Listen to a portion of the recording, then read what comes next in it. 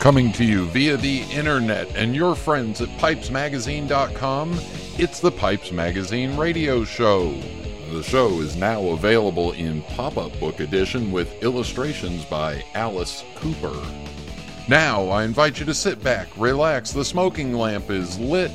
Here's your host, Brian Levine. Welcome, welcome, welcome. It is the Pipes Magazine Radio Show. Yes, the sometimes irreverent, sometimes educational, but always entertaining weekly pipe smoking broadcast. I am your host, Brian Levine. I'm going to now call myself the heavily traveling man because I am back out on the road and currently sitting in the SLS Hotel in Las Vegas, Nevada. Yeah, it used to be the Sahara, so kind of cool, kind of artsy, weird. I'll give you more details when I get back. Right now in tonight's show, in Pipe Parts, going to do a quick thing on how to fix your own pipe if you got minor issues, so listen to that. My guest tonight is Regis McCafferty. Regis is a pipe smoker, founder of the NASPC, and an author of several books that all feature pipe smoking characters in them. So we'll have Regis on. Then a slightly truncated mailbag because I haven't had much of a chance to go through the mailbag, so we'll do that. No music or entertainment tonight because I want to update everybody on the pipe smoking cruise, so we'll do that then. In the meantime, I also have a rave at the end of the show, so stick all the way to the end for the rave at the end of the show. Want to update you a little bit on my travel. Yes, I'm in Las Vegas now for the Tobacco Plus Convenience Expo. It's primarily discount cigarette stores and tobacco outlets and some convenience stores. So that's why I'm out here. On Friday, I will be at the Paiute Tribal Smoke Shop out on North Main Street on the north side of downtown Las Vegas. I'll be there all day doing a trunk show with Brigham Pipes, McBaron, and Sutliff Tobacco. So if you're in the Las Vegas area, please come by. Also, I will be in St. Louis February 28th for the St. Louis Pipe Show. The next weekend, March 7th, I'll be in Newark, New Jersey for the New York Pipe Show. Don't forget also, we'll have a special edition of the Pipes Magazine Radio Show coming up on International Pipe Smoking Day is February 20th. We'll do it that week of, so I've got a special edition of that one planned, so mark your calendars for International Pipe Smoking Day, February 20th. And then going all the way out into April and May, the Raleigh Pipe Show, April 11th or 12th. Don't have it in front of me, April 11th or 12th, something like that. Not sure I'm going to be able to be there, but we'll find out. And the big show, Chicago, the Chicagoland Tobacciana Expo, the Greater Chicago Pipe Show, whatever you want to call it. May 2nd and 3rd, really May 1st, 2nd and 3rd, really the end of April into the May 1st, 2nd and 3rd, into the 4th. Big time if you can get out to St. Charles, Illinois. Would love to see you there. All right, everybody, sit back, relax. Let's get the show going. Thank you to the Sutliff Tobacco Company, and here we go.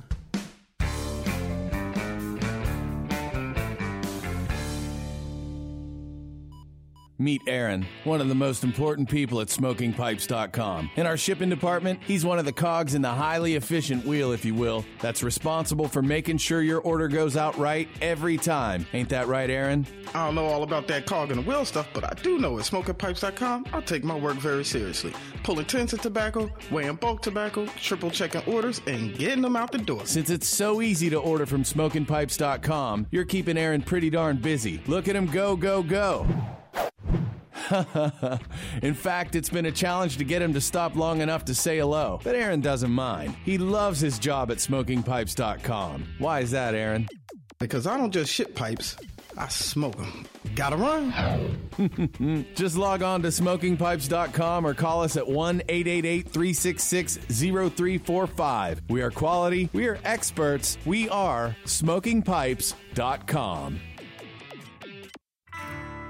I'm not just a pipe smoker. I'm a Meerschaum pipe smoker. All of my pipes come from MeerschaumStore.com. They've been in business for 50 years, and I can trust that there will be no hassles. Orders are processed and shipped fast, and they have every shape you can imagine, including calabash, claws, dragons, horror, even a sexy series. MeerschaumStore.com, the most trusted Meerschaum store for 50 years.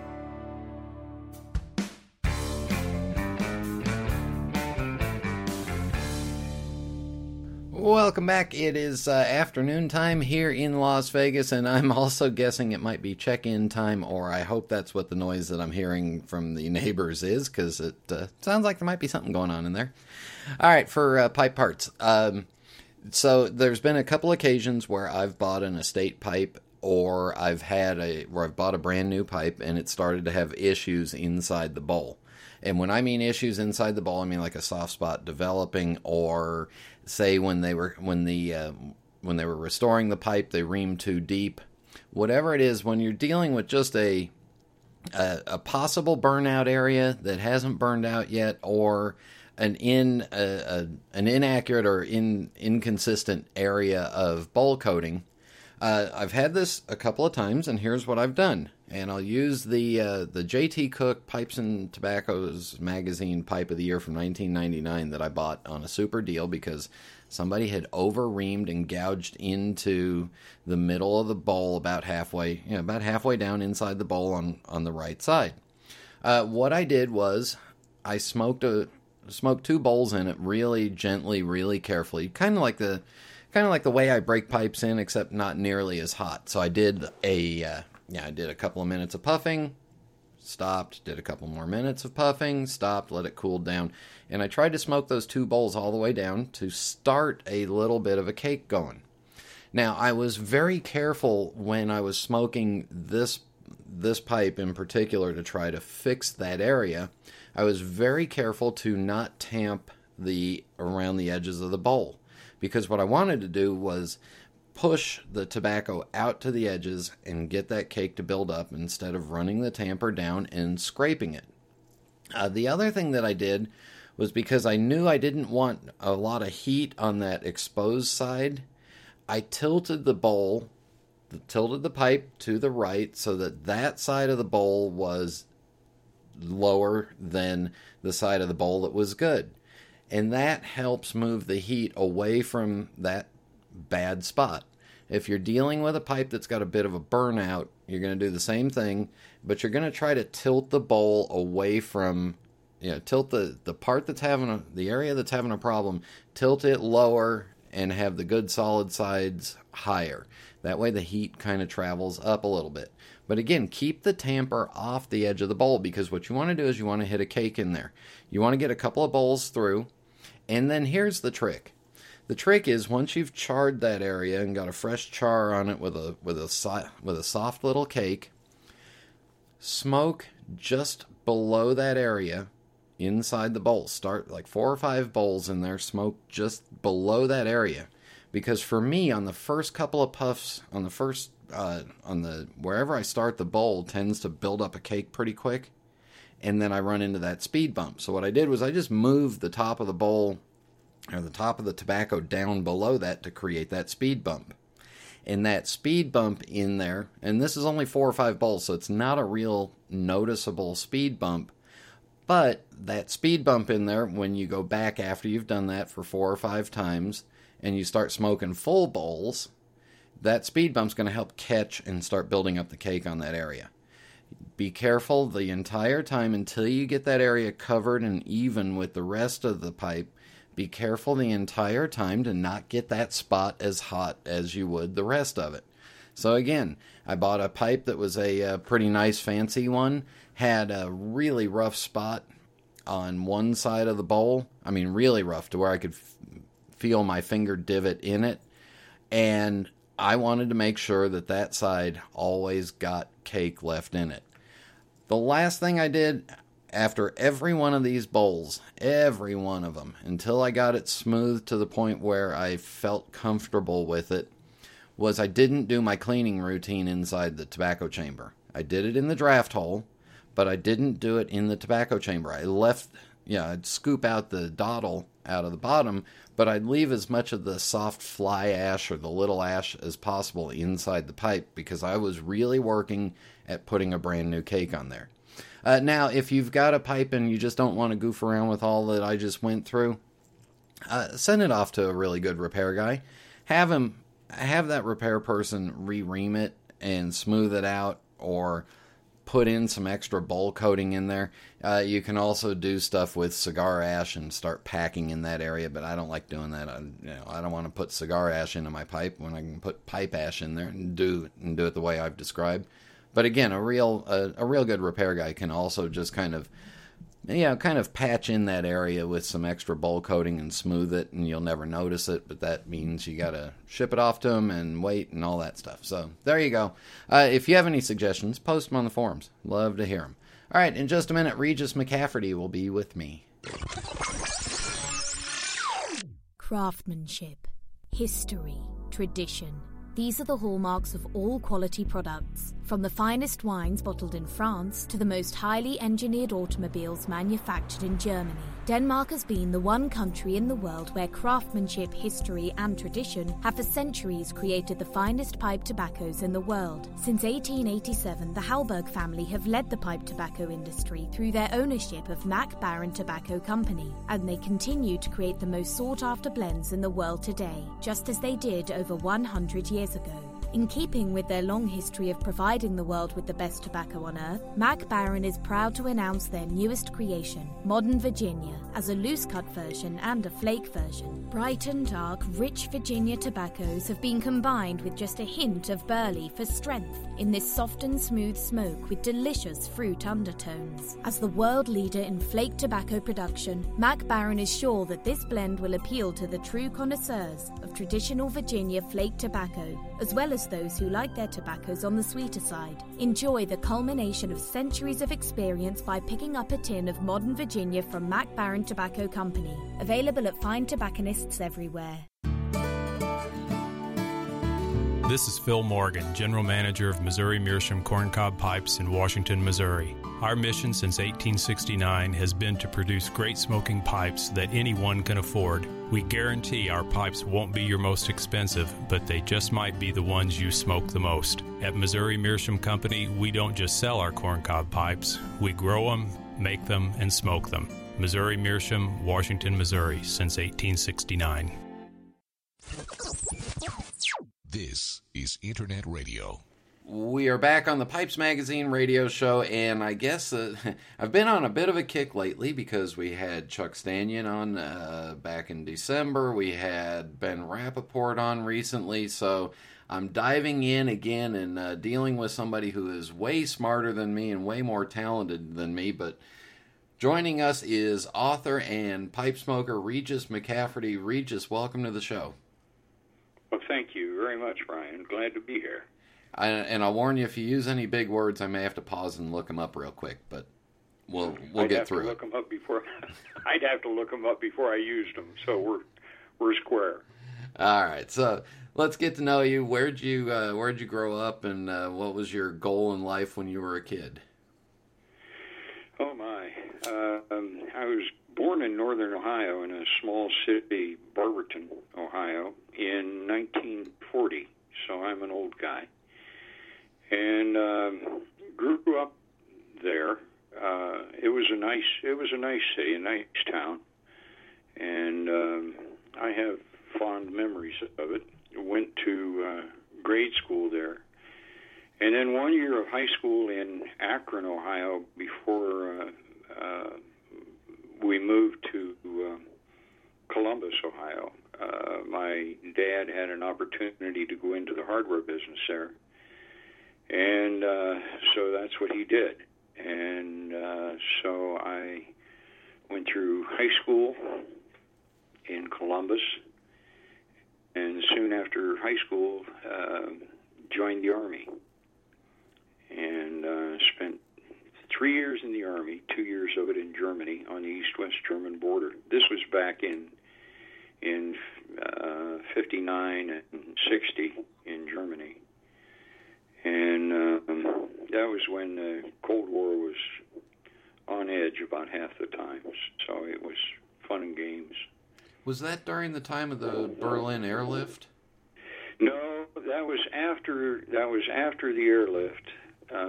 That was after the airlift. But I had married right before shipping out for Germany, and my wife followed me by about 6 months, And in fact, our first child was born in Germany, my oldest son. And on 3 different occasions, things got so hot that they actually evacuated the civilians one time, and in fact, they evacuated her and my boy to the French border, some small town on the French border. And but it was an adventure and an enjoyable one, quite honestly. So what'd you do when you got back from the Army? Well, that's interesting, and if we can get into to pipe smoking for a minute. Yeah. In August of '59, I was waiting to be shipped out I was at Fort Dix, New Jersey, and I was waiting to be shipped to Germany, literally by ship, 11 days. I was a Camel smoker at the time, and I was also broke. I didn't have much money. I don't know, probably less than $10. So I went to the commissary in search for a carton of cigarettes, Camels, or something else even cheaper to carry me over until I got to Germany. I had visions of myself being in the middle of the ocean and out of smokes. At any rate, when I got there, I saw this. They were running a special. It was a Medico pipe. I'll never forget it. A rather large one for a Medico, and 2 pouches of half and half pipe tobacco. Now, I had never smoked a pipe before, but my grandfather did. My grandfather, I never knew him without a pipe, mostly K. Woodies. And he smoked Prince Albert. I remembered that. And I remembered how much I enjoyed the aroma of the pipe and how much he enjoyed the pipe. So what happened was I bought the pipe and the 2 pouches of tobacco that came with it and bought 2 more. And I think I paid 35 cents a piece for the pouches of tobacco. I'm not sure about that. They were cheap. But by the time I was at sea, about 3 days or 4 possibly, I was a confirmed pipe smoker. That doesn't mean I didn't smoke a cigarette any time afterwards. If we were out in the field and we had a 10-minute break, loading a pipe and getting it lit and everything else was just too much trouble, so I'd smoke a cigarette. But that was actually how I started to smoke a pipe. By the time I was in Germany, I don't know, 6 months, I probably had 3 or 4 pipes, and that's what got me started on the way. Now, with that pipe and the tobacco, did you have somebody on the ship give you advice on how to pack it, or did you just kind of trial and error your way through it? It was just kind of trial and error. I had watched my grandfather fill his pipe, I don't know how many times, and so I just kind of packed the way I thought he had packed, and seemed to work. So. At any rate, I was comfortable with it. I had an opportunity to meet a major who on board ship who was traveling. He was retired, and he was traveling on a space available basis, and he had an Irish setter with him. He and his Irish setter were touring the world, I guess, on a space available basis. And he was a pipe smoker. And I was assigned to a job on the fantail of the ship, and he would come back to the fantail and sit there, and we'd both smoke pipes and talk. It was really nice, and I learned then to thoroughly enjoy a pipe. I have ever since. Wow, that's got to be the best introduction to a pipe I've ever heard. Actually, I've got something else that's even better. I got my first job after I got out of the Army because of pipe smoking. Do you want to hear about that one? Yeah. What was the job, and how did you get it because of pipe smoking? I left the Army in '61 and was discharged and returned to civilian life, and the economy was slow. Jobs of any kind were kind of scarce. I had a family, and a friend of mine arranged an interview with the manager of a finance company. And when I entered his office, I was just really kind of astonished to see all these pipes. He had several dozen pipes in racks and ashtrays on his desk, and he was smoking one as I came in the door. And the aroma was terrific. I mean, I had never smelled anything like that before. And hell, I was so caught up in the pipes and tobacco, I didn't even remember the first part of the interview. And finally, I just kind of blurted out, that's a great smelling tobacco. What is it?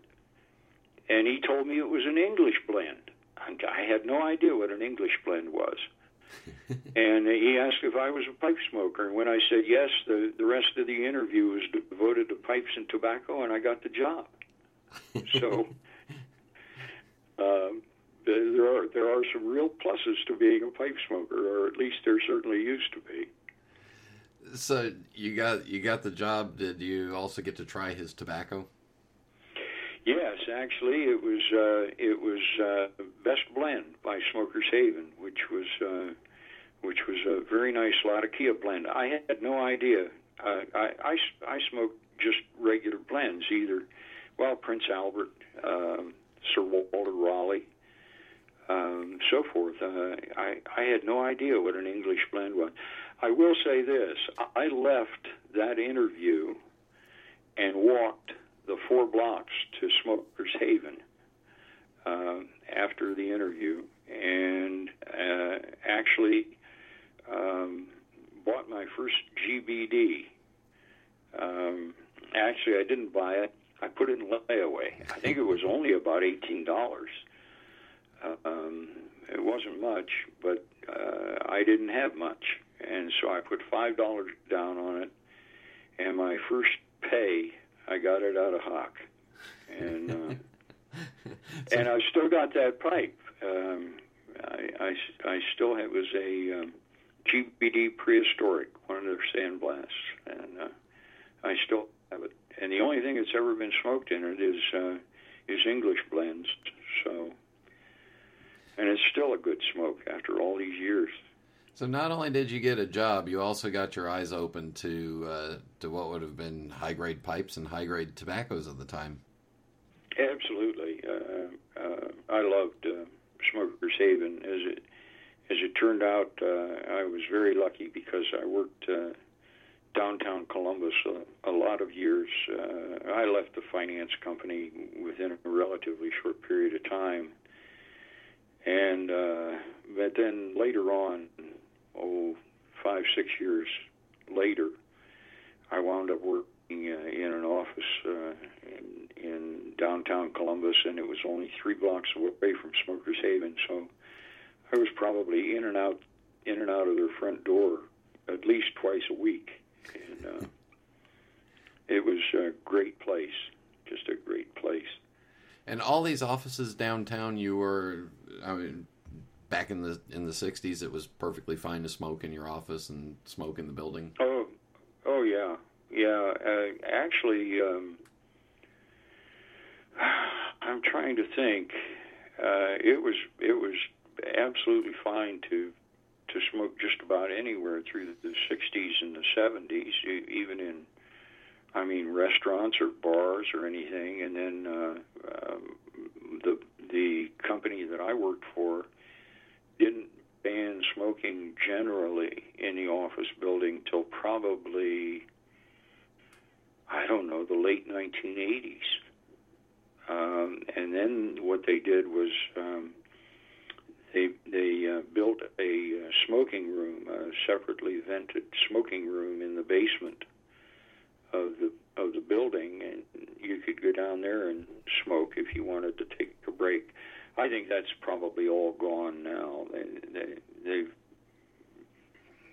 We won't get into that. Yeah. Now they're huddling out by the front door. Yes. At any rate, no, I smoked right at my desk, I had a pipe rack and half a dozen pipes right at my desk, and that was probably up until, gee whiz, I'd say 1987, 88, right around there. It might have even been a little later, but not much. We're going to take a break right here. When we come back, we're going to talk about your pipe collection, and then we want to get into your books. So stay with us. We'll be back in just a minute.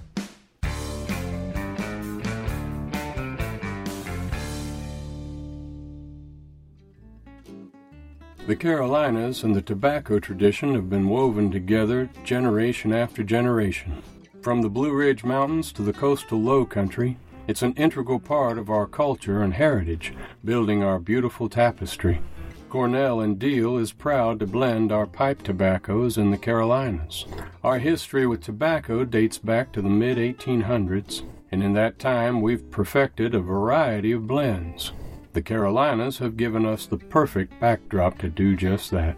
Whether you're a fan of the rich Virginias, bold Latakias, spicy Periques, or unique aromatics, we've got a tobacco that's just right for your discerning taste buds. At Cornell and Deal, we live all things pipe tobacco, blending it, smoking it, and enjoying the company of those who share our excitement. Tobacco, it's what we do.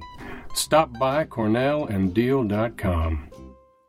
Do you need a reliable source for ordering pipes and tobacco? Do you find it difficult to get your favorite blends outside of the US? 4noggins.com stocks all of your favorite pipes and tobaccos and ships all over the world. All forms of payment are accepted and orders are processed the same day. There are no worries when ordering from 4noggins.com. 4noggins.com is your source for all of your pipes and tobacco needs. We ship in the US and international with no worries. 4noggins.com for all of your pipes and tobacco needs.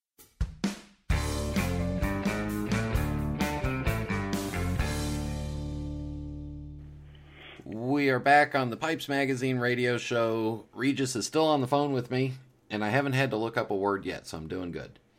So now that you're working, you start building up your pipe collection. Did you always enjoy the English pipes? Did you try others? Oh, I think I tried just about everything that came down the pike. I actually. I really didn't start to collect, actually build a serious collection until probably 1987 or 88, right around there. I blame Barry Levin for that. God rest him, he was a wonderful guy. But somebody gave me a catalog, or a whole. He used to send out a whole bunch of pictures. They were just regular photographs of pipes with descriptions and so forth. And I bought a couple of what at the time were pretty expensive pipes for me. But I also attended shortly after. I attended my first pipe show, and boy, oh boy, oh boy. That was something else. And then in 91, I believe it was 91 or 92, I attended the first national show in Washington, D.C. And by that time, I had quite a collection of pipes. It was somewhat eclectic. I've often said, actually, I collected several different brands in a series. The first one was GBD, and I collected GBDs and probably had somewhere between 80 and 100 of them. And then I went from GBDs to Dunhills and sold off a lot of my everything that I've collected it's been done serially. I didn't just continue to add to what I had. I collected Dunhills for a while, and then Sheratons. Sold off most of my Dunhills and collected Sheratons. I also tried to collect Barlings, but Barlings were almost as difficult to get back then as they are today, mostly because you didn't have the internet. There was you just had to visit shops or go to shows and so forth. And I also collected Costellos. And none of these collections that I had, I don't think were any more than 100 pipes. But at one time, I had 307 pipes. That's what I remember. I remember that number. And of that, there would be one specific brand be a collection. The others would be just about anything, a Duke's mixture, I guess. You were the first one that wrote about I remember seeing it in the NASPC's pipe collector, going back to when it was just probably 8 pages back then,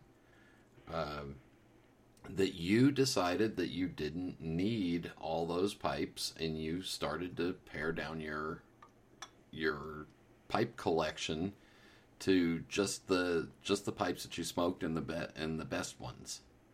That's correct. In fact, when I realized you were going to interview me, I thought, well, maybe I should just count and see what I have. I have 32 pipes. I have 32 pipes, and of that 32, there's probably 15 or 16 that I smoke regularly. The rest are just kind of, they're good pipes, but they're just kind of change of pace. Like everybody, I have particular shapes or sizes that I like to smoke.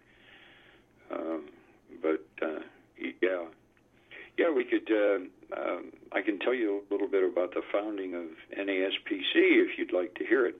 Yeah, because you were around for that, too. Phil Bradford and I went to the Washington shows together, and we also went to a number of other pipe shows, including the Indiana Briar Friars, which no longer exist. And we got it in our heads that we wanted to have a pipe of some sort here in Ohio that was like the Indiana Briar Friars, which was a very friendly, very, very nice show, well run, and a lot of nice people. And so one Saturday morning, we sat down in his kitchen. He had a big butcher block kitchen table. And we sat there, and over 2 pots of Ethiopian Harar coffee, which I remember very well. That stuff will grow hair on the bottom of your feet. 2 pots of Ethiopian Harar and numerous bowls of early morning pipe. We came up with the bylaws and the rules and everything else, and we pooled $25 a piece and opened a bank account. And we also got ourselves a post office box. And I told Phil then, I said, we're going to have a show this year if I have to pay for it myself. And we did, and I did. We had 25 tables at the Holiday Inn in Columbus, Ohio. And it was a great success. And the following year, we had 50 tables. But it was in 1994 that it started out as the Ohio Pipe Collectors, and in '94 it became the North American Society of Pipe Collectors, because we had by then picked up members from probably 30 different states, and we had a few in Canada. So we decided to change the name. So that's how all that started. Now, of those original 25 tables, how many were for retailers to sell their wares and collectors just to show their stuff? I don't think we had any collectors just showing their pipes. Now, I could be wrong about that, but I don't remember any.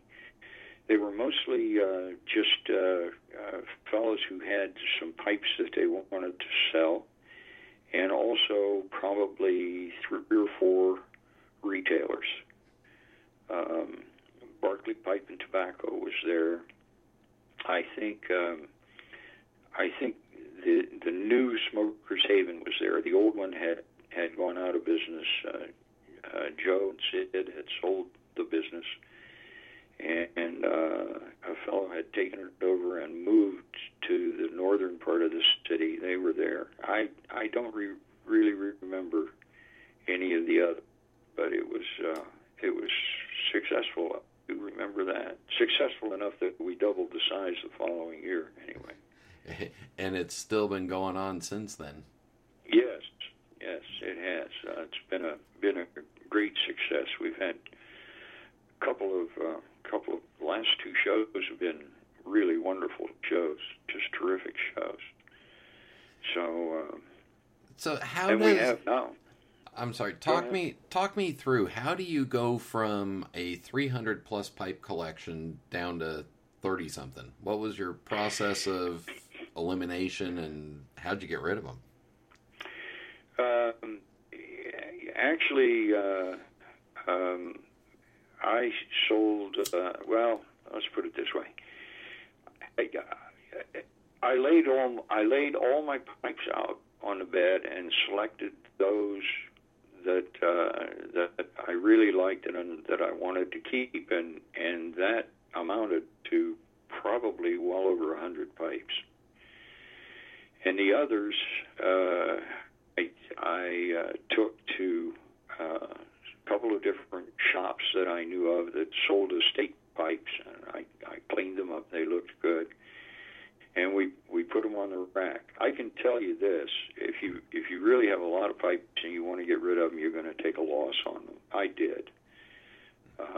Not a terrible loss, but certainly a loss. But I really got to thinking about it and thought it was just kind of ridiculous to have that many pipes. I wouldn't smoke that many pipes in a year. And after that, I just kind of gradually winnowed the pipes down to the point where I probably had 40 or 45 pipes back in, I'll say, I don't know, 96, 97, somewhere around there. And that just kind of gradually shrank by a few since then. But I keep it. I still buy a pipe occasionally and still sell a pipe occasionally as well.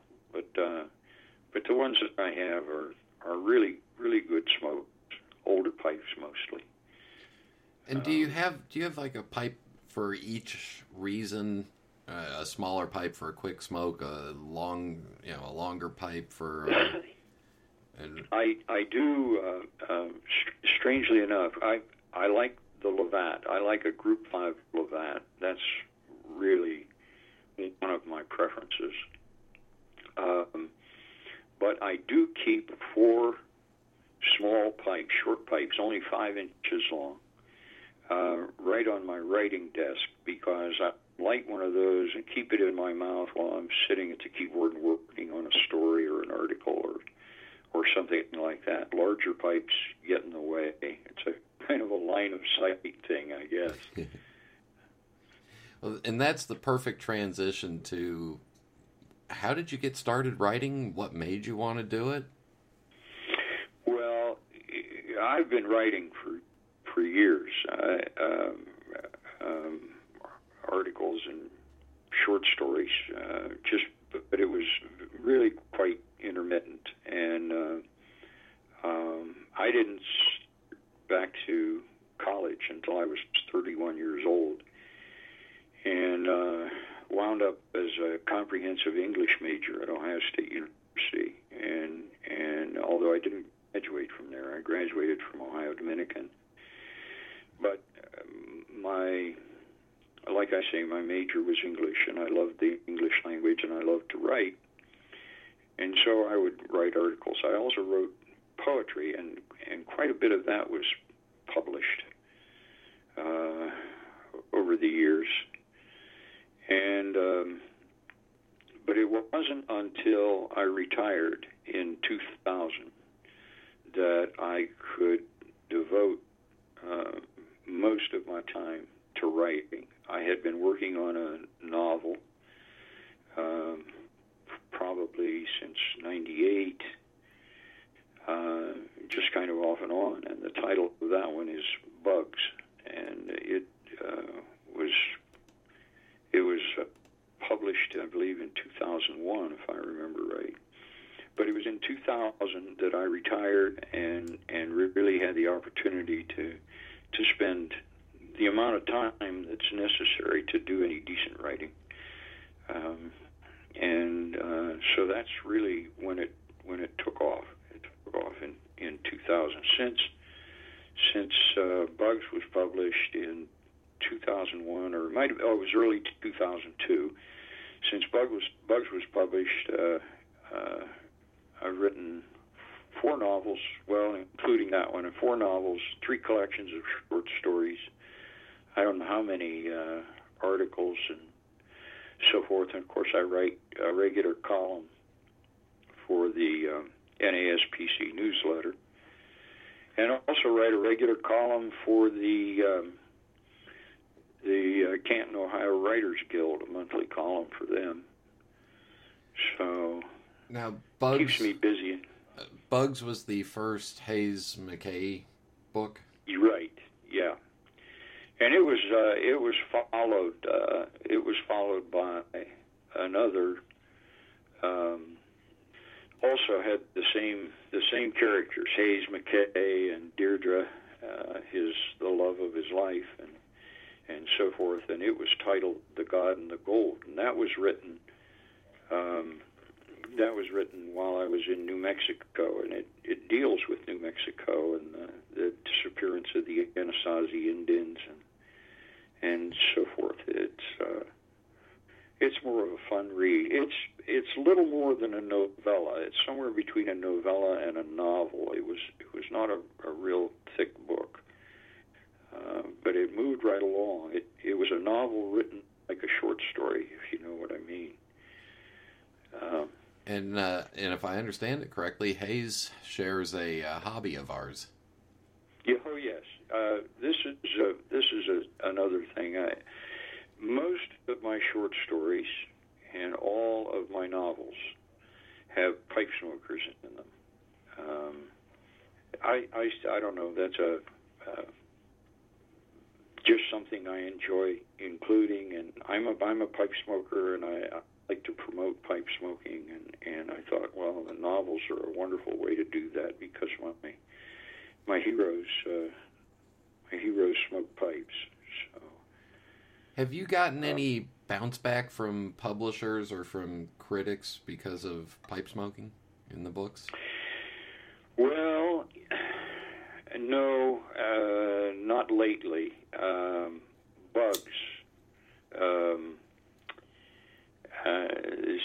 People will remain nameless, but I had an agent at the time, and I submitted the manuscript to my agent, and about a week later, got a phone call saying that the story was good. The story had a good premise, but there was just way too much pipe smoking in it, and in fact.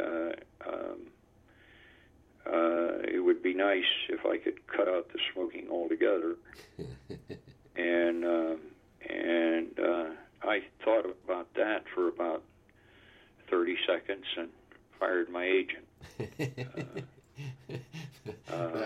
That was the easier answer.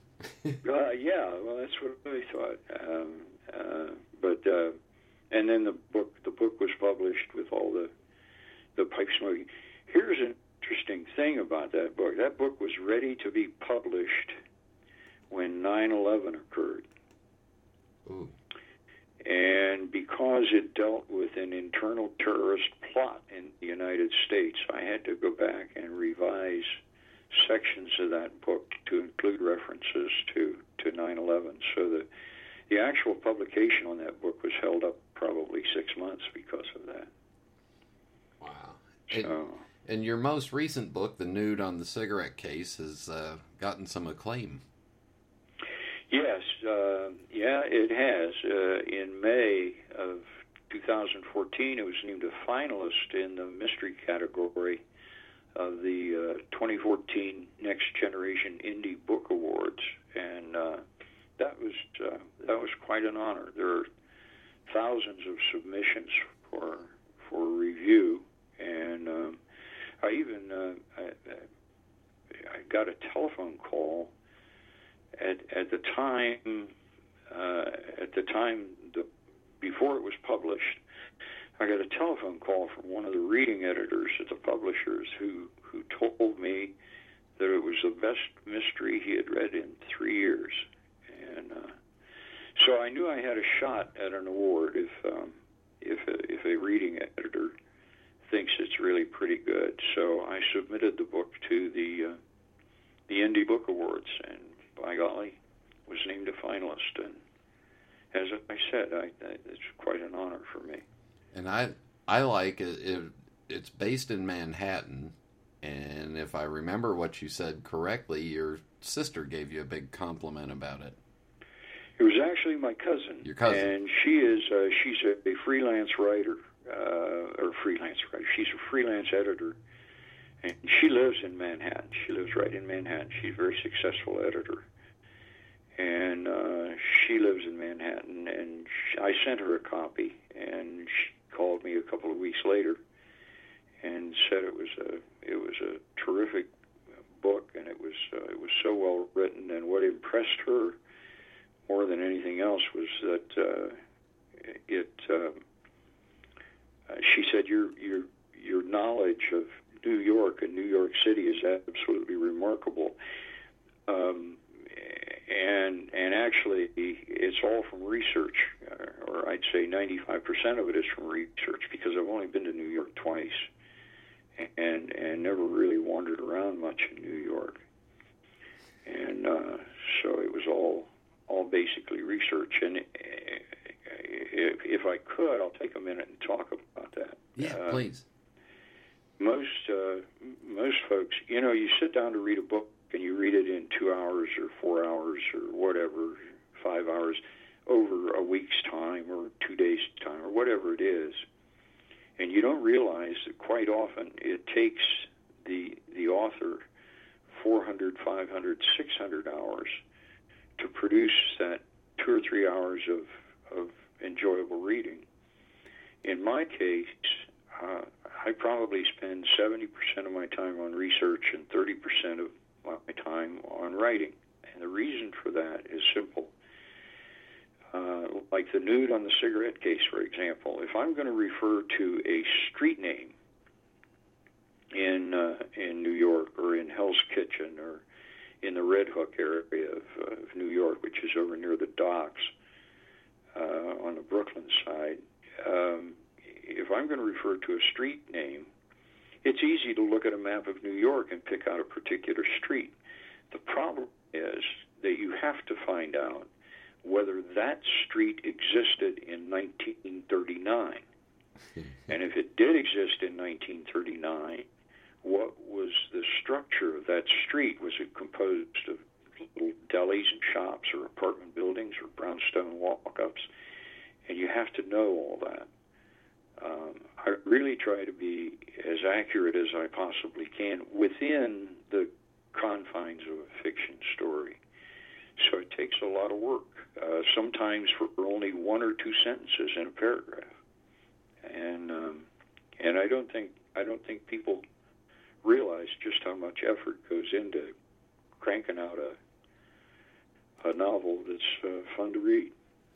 Now, the best way to get one of your books is to go to Amazon or Barnes & Noble or any of those places and search for Regis, R-E-G-I-S, McCafferty, M-C-C-A-F-F-E-R-T-Y. There's 8 different offerings available right now. Right, that's correct. I also think, Books A Million also has them available, so they might check that as well. And there are other bookstores that carry them or can order them for anyone. I'd like to make one additional comment about books. I'm currently working on a sequel to The Nude on the Cigarette Case, and it is tentatively titled The Nude on the Postcard. I had very good luck with one nude, so I think I'll stick with another. And the second thing is, I've had any number of requests. Some of the guys, some of the pipe smokers, love my one character, Joshua Pitt, and I wrote 8 short stories and 1 novel. The novel is titled 26 Days. I wrote 8 short stories and 1 novel of Joshua Pitt, and when I finished the novel, I really felt this is the end of Joshua Pitt. I'm not going to write anymore. I'm tired of him. and lo and behold, I'm in chapter 4 of another Joshua Pitt story. So I'm actually working on 2 novels at the same time. Hopefully one of the 2, and I'm not sure which yet, but one of the 2 will probably be out in 2015. And Joshua Pitt has got to be a lot of research because that's Victorian England, correct? That's true. That's Victorian England, and it requires an awful lot of research. I had a woman he was engaged to in one of the short stories who was murdered on board a ship that's traveling from Liverpool to the United States to New York. And I had her as a first-class passenger, and I had to find a boat ship that made regular runs between Liverpool and New York that had first class. Amazingly, any number of ships that made those regular routes didn't have any first class. They had a second and what would be the equivalent of second and third class.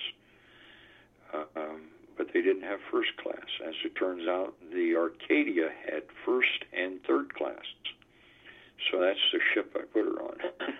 But it took some digging to find that, yeah. That would work out for some fellow named Sherlock Holmes, too. Oh, yeah. We will wrap this up with the Fast 5 final questions. No right answer, no wrong answer, just whatever comes to your mind. Are you ready? Yep, go right ahead. What is your favorite pipe? Oh, my. I wasn't really expecting that. I'd say my favorite pipe is the one I'm smoking this evening. It's a very old Sheraton Special. There's nothing fancy about this, but it's a large pot, very thick-walled, and with a plateau rim. And it's the one I turn to when I just want a nice, pleasurable smoke, particularly in the evening if I'm doing some reading. And what's your favorite tobacco? Well, that's another good one. I'm just going to have my favorite tobacco is any number of Virginia burley blends. I like burley tobacco, and I like Virginia tobacco, and I like them mixed as well. So just any number of Virginia burley tobacco blends. What's your favorite drink? My favorite drink, coffee. And when it's time to relax, is it a book, a movie, or music? It's a book. Always a book. That was almost a given. And then the final question, which may be tougher than the other ones, do you have a particularly favorite pipe smoking related memory? Yes, I do. And if we have about a minute and a half, I can tell you. Sure. One of my finest memories was traveling to the 1993 Washington show with Bill Unger and Phil Bradford and Basil Sullivan. And the 4 of us got together and went to the Washington show, had a delightful time, and I bunked with Basil Sullivan. Basil is gone now and has been for some years. But he was a great Sheraton collector. And he had brought an entire box of old Sheraton catalogs with him. And while I was trying to get some sleep, he was holding court in the room until 3 o'clock in the morning. It must have been 20 guys in that damn room, and I was trying to get some sleep. I was bleary-eyed the following day, but it's just a wonderful memory. We all had such a good time together. I'm the only one left of the 4. Phil is gone, and Bill Unger, of course, died a couple of years ago, and Basil Sullivan's been gone for some years. But they were wonderful people, and it was a wonderful trip. Sounds like it had to be a very smoky drive and a smoky room, too. Oh, yeah. I loved it. I mean, you didn't even have to light a pipe. I was riding in the back seat. I could just sit there and enjoy everybody else's. Regis, thank you very much for joining us. Check out his books and order them and buy them and read them. Sounds good. Thank you very, very much for asking me. I really appreciate it. I've enjoyed it. You're very welcome. We'll be back with the show in just a minute. This is Internet Radio. The year was 1849. Zachary Taylor was sworn in as the 12th President of the United States.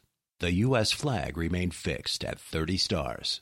Edgar Allan Poe was found dead in Baltimore. Congressman Abraham Lincoln patented a buoying device, the only patent ever filed by a future president. William Bond was the first person to photograph the moon through a telescope. And gold was discovered in far-off California. And in that same year, also in California, Henry Sutliff founded his small tobacco company in San Francisco, founded on the principles of giving the public superior tobacco products for those with very discriminating tastes. Now, 165 years later, that tradition continues. Sutliff Tobacco Company has been setting the standard for pipe tobacco ever since. Take a quiz on our website to have the perfect blend suggestion for your tastes, or just browse around to explore all of the wide variety of fine products America's oldest pipe tobacco company has to offer. Lots of things have changed since 1849, but Sutliff Tobacco Company's commitment to making the finest pipe tobacco on earth has not. Visit sutliff-tobacco.com for information on where you can find all of your favorite blends, from the sweetest aromatics to the richest English mixtures. Well, now, thanks to Regis, it looks like I'm going to have another section on my bookshelf, the Regis McCafferty section, and that'll mean the pile of books that I have to read is even longer.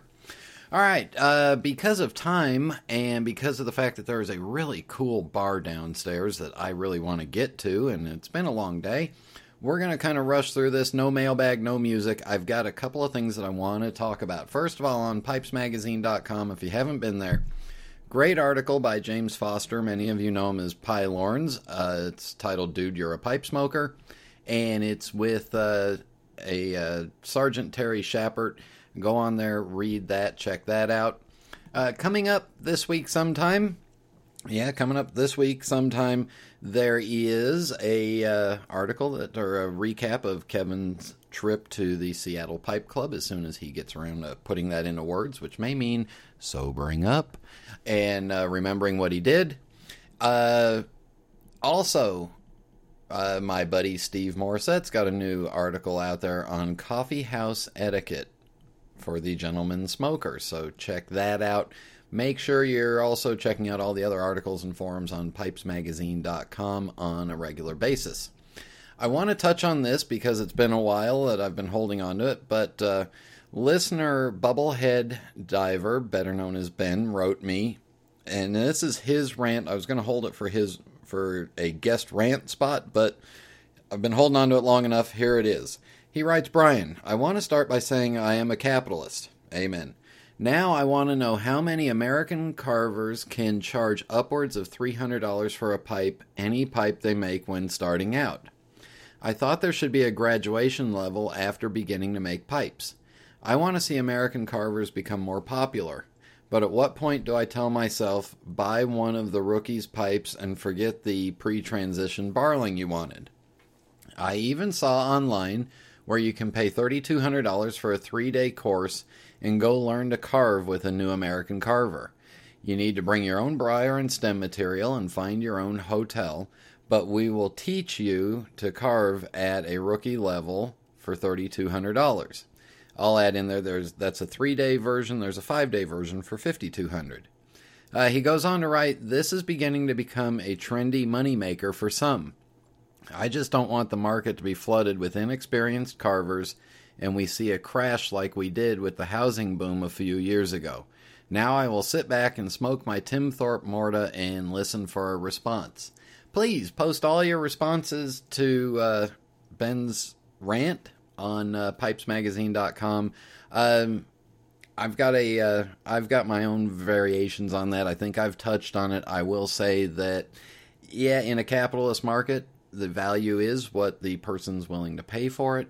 Also, you have to remember that some of these guys need to make a living. Now, in my personal opinion, and I am the leading expert on my own opinion, and warning, we are going to get into my opinion right here. My opinion is that the first 50 pipes a pipe maker makes should not be sold, period, unless they have previous woodworking and handworking skills already. And when I mean previous, I'm talking about guys that have worked in carpentry or we have a couple of them that are luthiers. Unless you've got previous experience like that, where you've got an accelerated set of skills already, great, do that. All right, there's my point of view on it. You're welcome to it. Hey, in just a minute, I'm going to rave, and then we'll wrap the show up.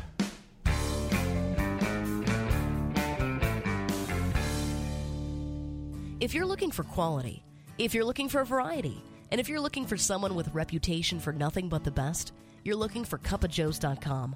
Cupofjoes.com has hundreds of pipes to choose from and thousands of different pipe tobaccos. Cupofjoes.com is also your one-stop shop for Peterson pipes, their exclusive line of Peterson Kelly pipes.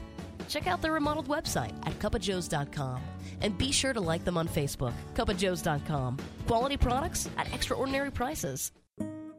Italians have always been known for their aesthetic passion. It's their birthright, their legacy. And just like Savinelli, it continues to grow and evolve.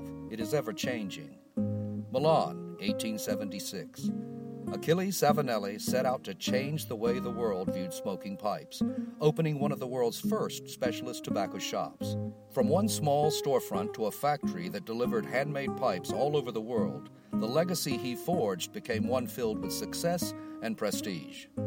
Achilles' dream is carried on today by his family, who continues the Savinelli legacy. Each year, Savinelli debuts a series of new, forward-thinking designs comprised of quality-crafted pipes shaped from some of the best briar in the world. Behind every beautiful object, there's a story. Start your own chapter. Visit your local tobacconist or premium online dealer today.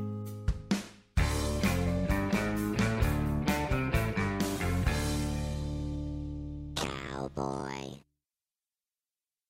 Cowboy.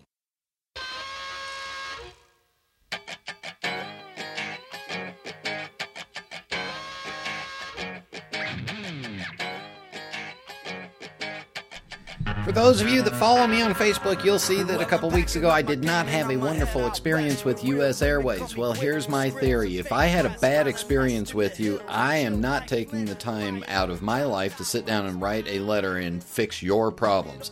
So, I will hold off on ranting on what U.S. Airways did until I find out the result of what they're going to do for me. Now, I will say they did upgrade me to first class on this flight to Vegas, so I drank extra.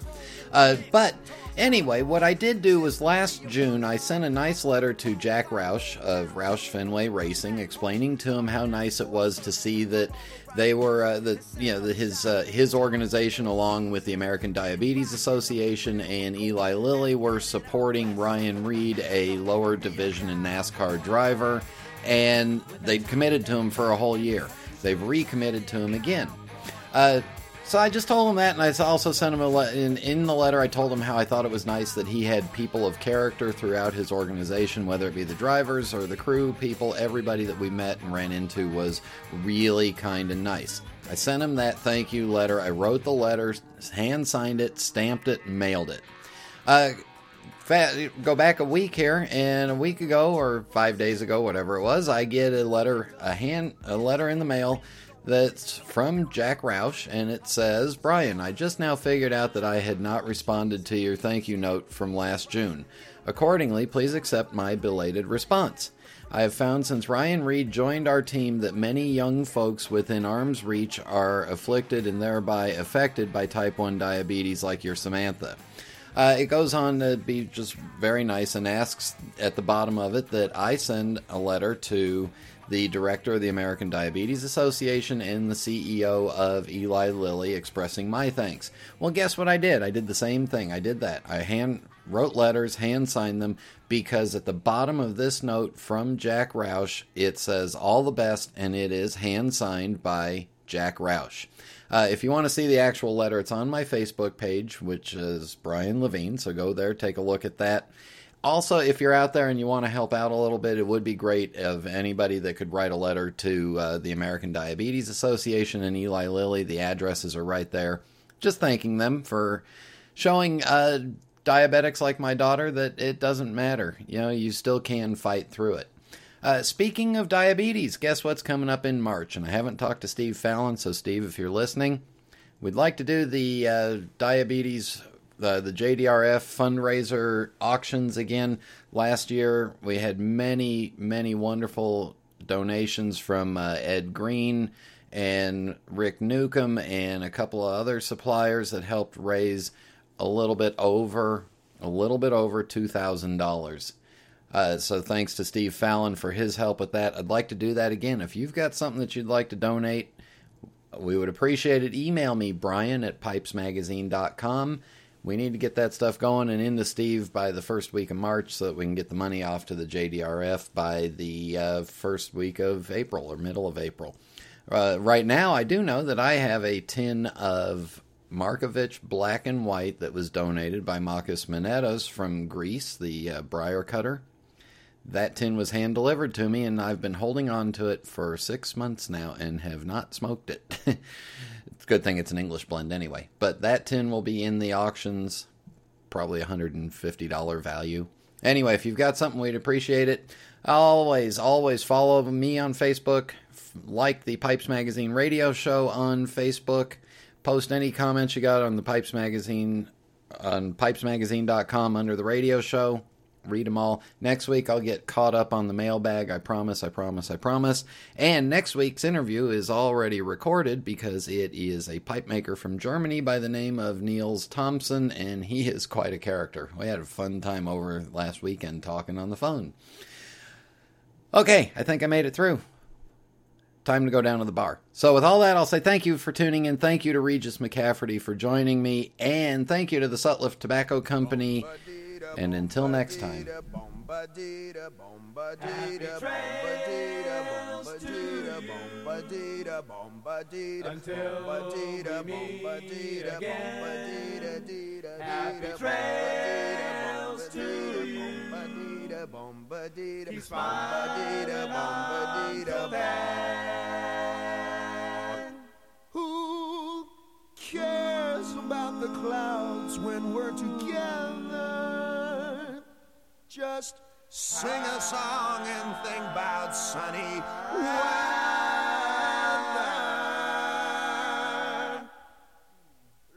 Happy trails to till we meet again. Why is it that dumbass host gets to go everywhere and I'm stuck here in this little tiny box?